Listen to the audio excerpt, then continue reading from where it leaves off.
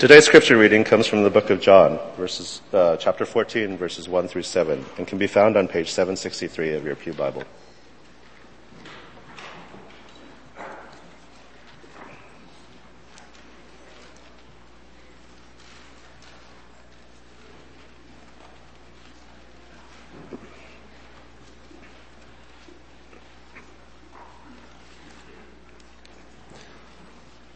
John chapter 14, verses 1 through 7.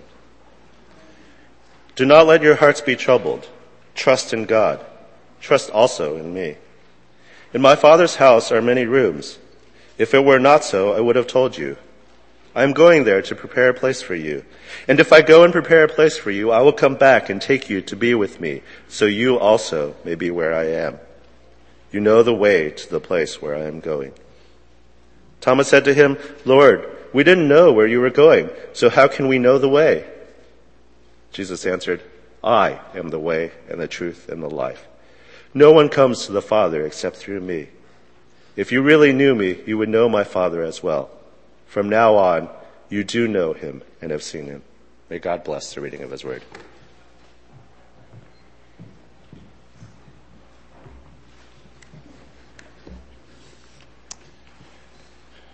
A Monday morning began sunny and cool.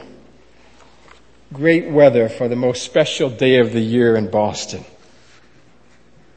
Patriots' Day is a day that we have almost all to our own as a holiday in this country.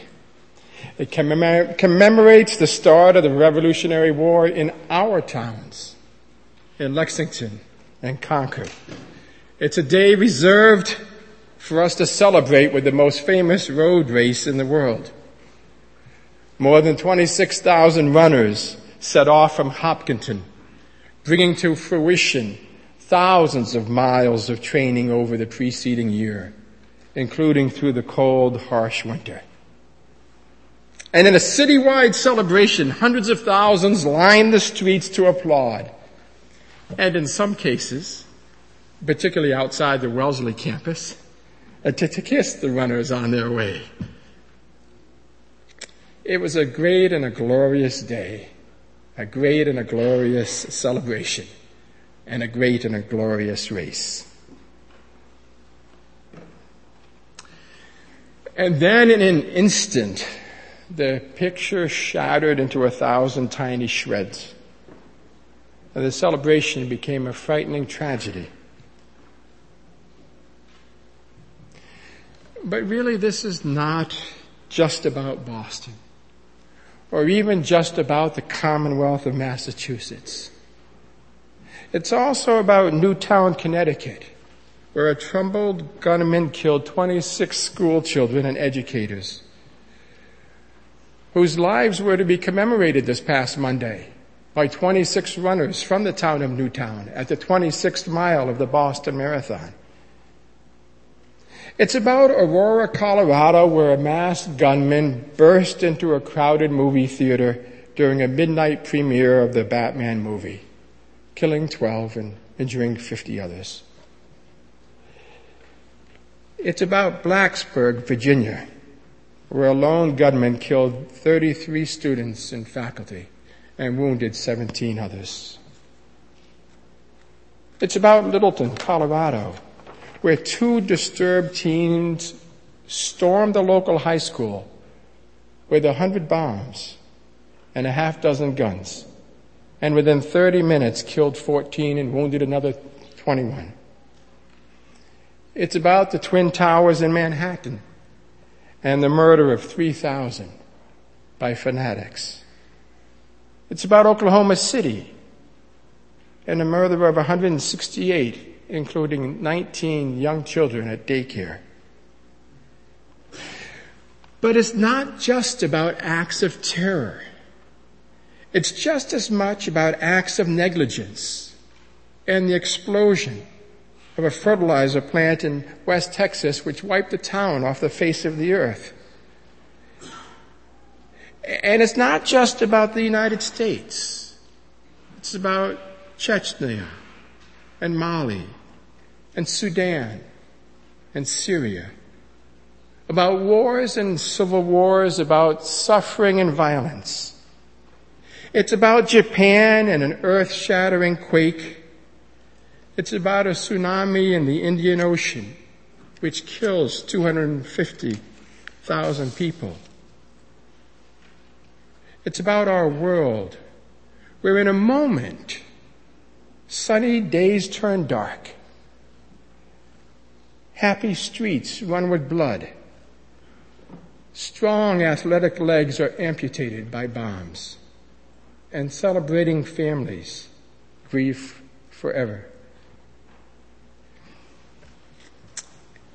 At the same time, this week is not just about human violence and suffering, about darkness and despair. It's also about startling courage and empathy. It's about bystanders who don't run away from danger, but run toward it, risking their lives to save others. It's about the first responders who professionally, every time danger strikes, put themselves in harm's way, not just to make a living, but to give others a chance for life. It's about the nurses and the doctors staffing the medical tents who went without warning from treating blisters to tying tourniquets. This week is about 17,000 sports fans singing the Star-Spangled Banner at the first professional sports game after the bombing.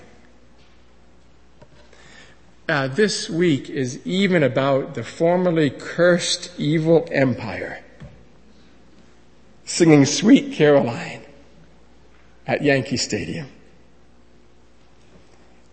It's about our bipolar world, glorious but twisted, where a sunny spring day can be shattered in an instant.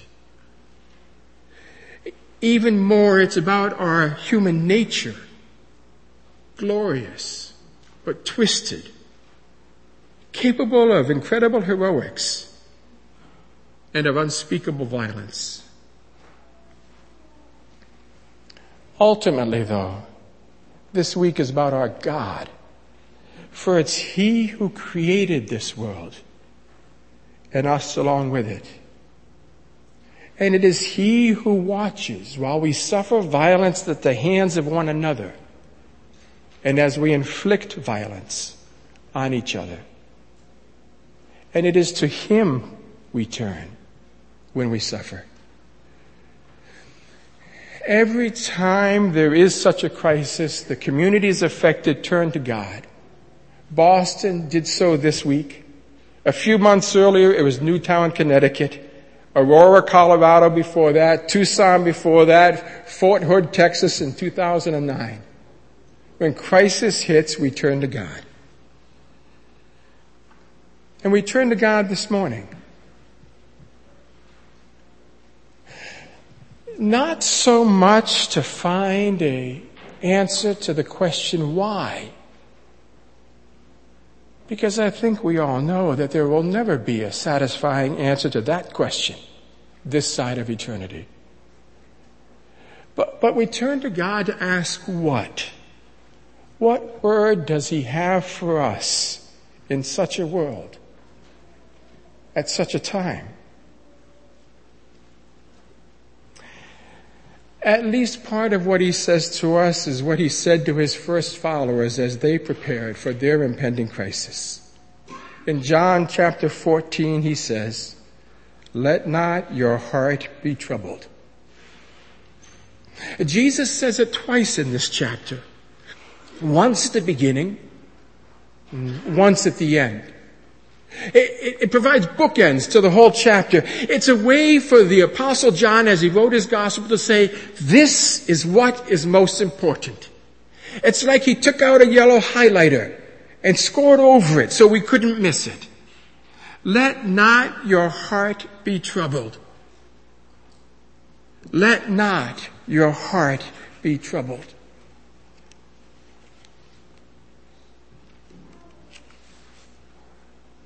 How can we not be troubled? The underlying Greek word means unsettled or disquieted or disturbed or thrown into confusion and spiritual agitation. In the aftermath of a senseless bombing, how can we not be fundamentally unsettled by these brutal acts which strike without warning? How can we not be disturbed by this senseless violence?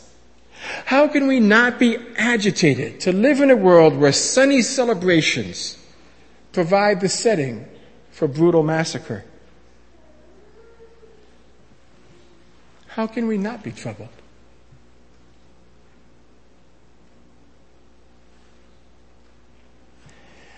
Jesus had exactly our sort of world in mind when he urged his disciples not to let their hearts be troubled. For these were among the last words he would speak to them. As one of his followers slipped away quietly to betray him,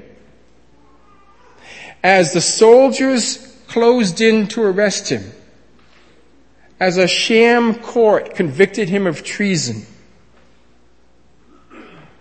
as the Roman powers nailed him to a cross so that he would die in slow agony.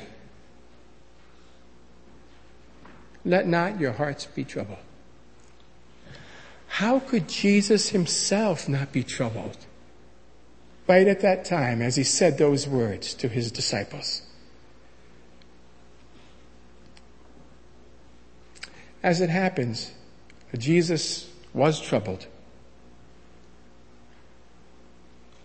In chapter 11, he stands at the tomb of his friend Lazarus, where family and friends have gathered in grief and are wailing. And the text tells us he's troubled. In chapter 12, Jesus knows that the time of death is upon him, and he confesses to his disciples, "Now my heart is troubled. What should I say? Should I ask the Father to save me from this hour? It's for this very reason that I came." In chapter 13, he tells his disciples that one of them, one of his closest friends, would betray him. And again, he acknowledges that he is troubled. Jesus knows what it is to live in a troubled world. He knows what it is to face betrayal, to endure brutality. He knows firsthand what it is to be troubled, to be unsettled and disturbed, agitated by innocent suffering, by reprehensible violence. In short, he knows what it is to be us and to live in our kind of world. Now, nowhere in the Gospels, and certainly not in John 14, does he give any simple, easy answer, any facile solution to our suffering. He doesn't offer any profound philosophical explanation for it. He does not expound the sovereignty of God, explain the problem of evil, or debate the role of human responsibility. To his disciples, he simply says, "Do not let your hearts be troubled. Trust in God. Trust also in me." And beloved Thomas, doubting Thomas, the role model for our own confusion, asks him, "How can we trust when we don't know?" And Jesus replies, "You don't know the answers to your questions, but you do know me." There is much that they did not know, and much that we don't know. But they knew Jesus. At one level, this is not much of an answer. It doesn't resolve the theological conundrum that evil poses. It doesn't resolve the anguish that personal suffering brings on us. But maybe there are no satisfying answers to such questions. At least not until this broken world is finally restored. In a real sense, this is not much of an answer and doesn't afford much satisfaction. But maybe in another sense, maybe it provides answer enough for this week and for this moment.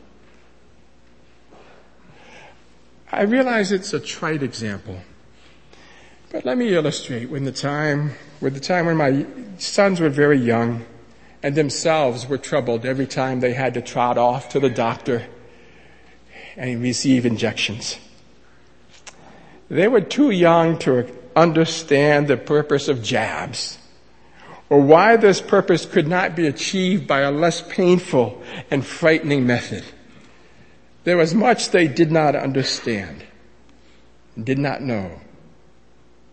But as the doctor advanced on them, needle in hand, they did what Jesus here urges. They would sit on my lap with their legs wrapped around my waist, their arms wrapped around my chest, my arms wrapped around their backs, and they would hang on for dear life. Trust in God, Jesus says, and trust in me. How can we trust when we don't know? We don't know the answers, Jesus said, but we do know Him. My young sons didn't know the answers, but they knew me. They knew that I would not afflict them with pain carelessly or needlessly. And they knew that afterwards I would buy them an apple turnover at the bakery downstairs to take away some of the sting. We can talk some other time about philosophy and theodicy, about how God can be both loving and powerful and yet not deliver us from suffering. But today, let Jesus' words to His disciples suffice for us. At the end of this long speech that He gave, in chapter 16, He returns to this theme. He returns to the picture of a distorted world. And He says to them, His disciples once again, in this world you will have suffering, but take heart. I have overcome the world. We have questions unanswered and struggles unresolved. And here's the reality.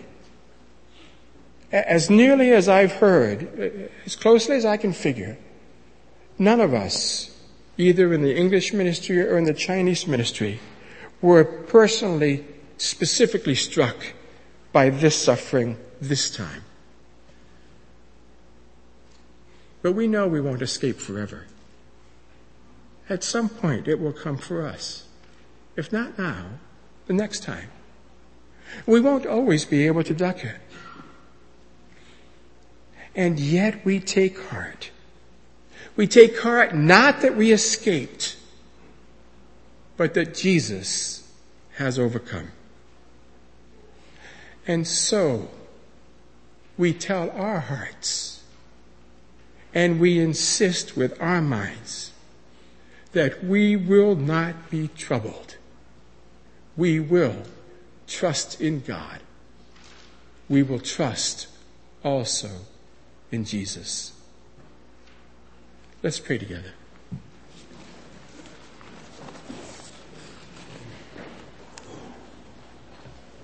Father, may this be our experience, that we trust in You and we trust in Jesus, whatever life brings. Amen. Please rise with me as we respond together in worship.